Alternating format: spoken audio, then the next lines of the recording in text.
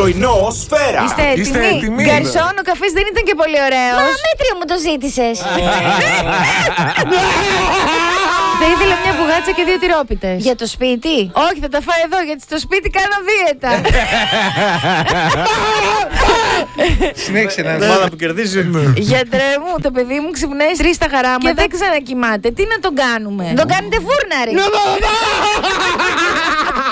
Ένα τελευταίο. Έλα, Παναγιά, άσε επιτέλους το κινητό σου να πούμε καμιά κουβέντα τώρα που έκλεισε το δικό μου μπαταρία. Και αυτό βγαίνει από μέσα μας. 6 με 7, 8, 9, 10. 6 με 10. Πρωινό σφαίρα.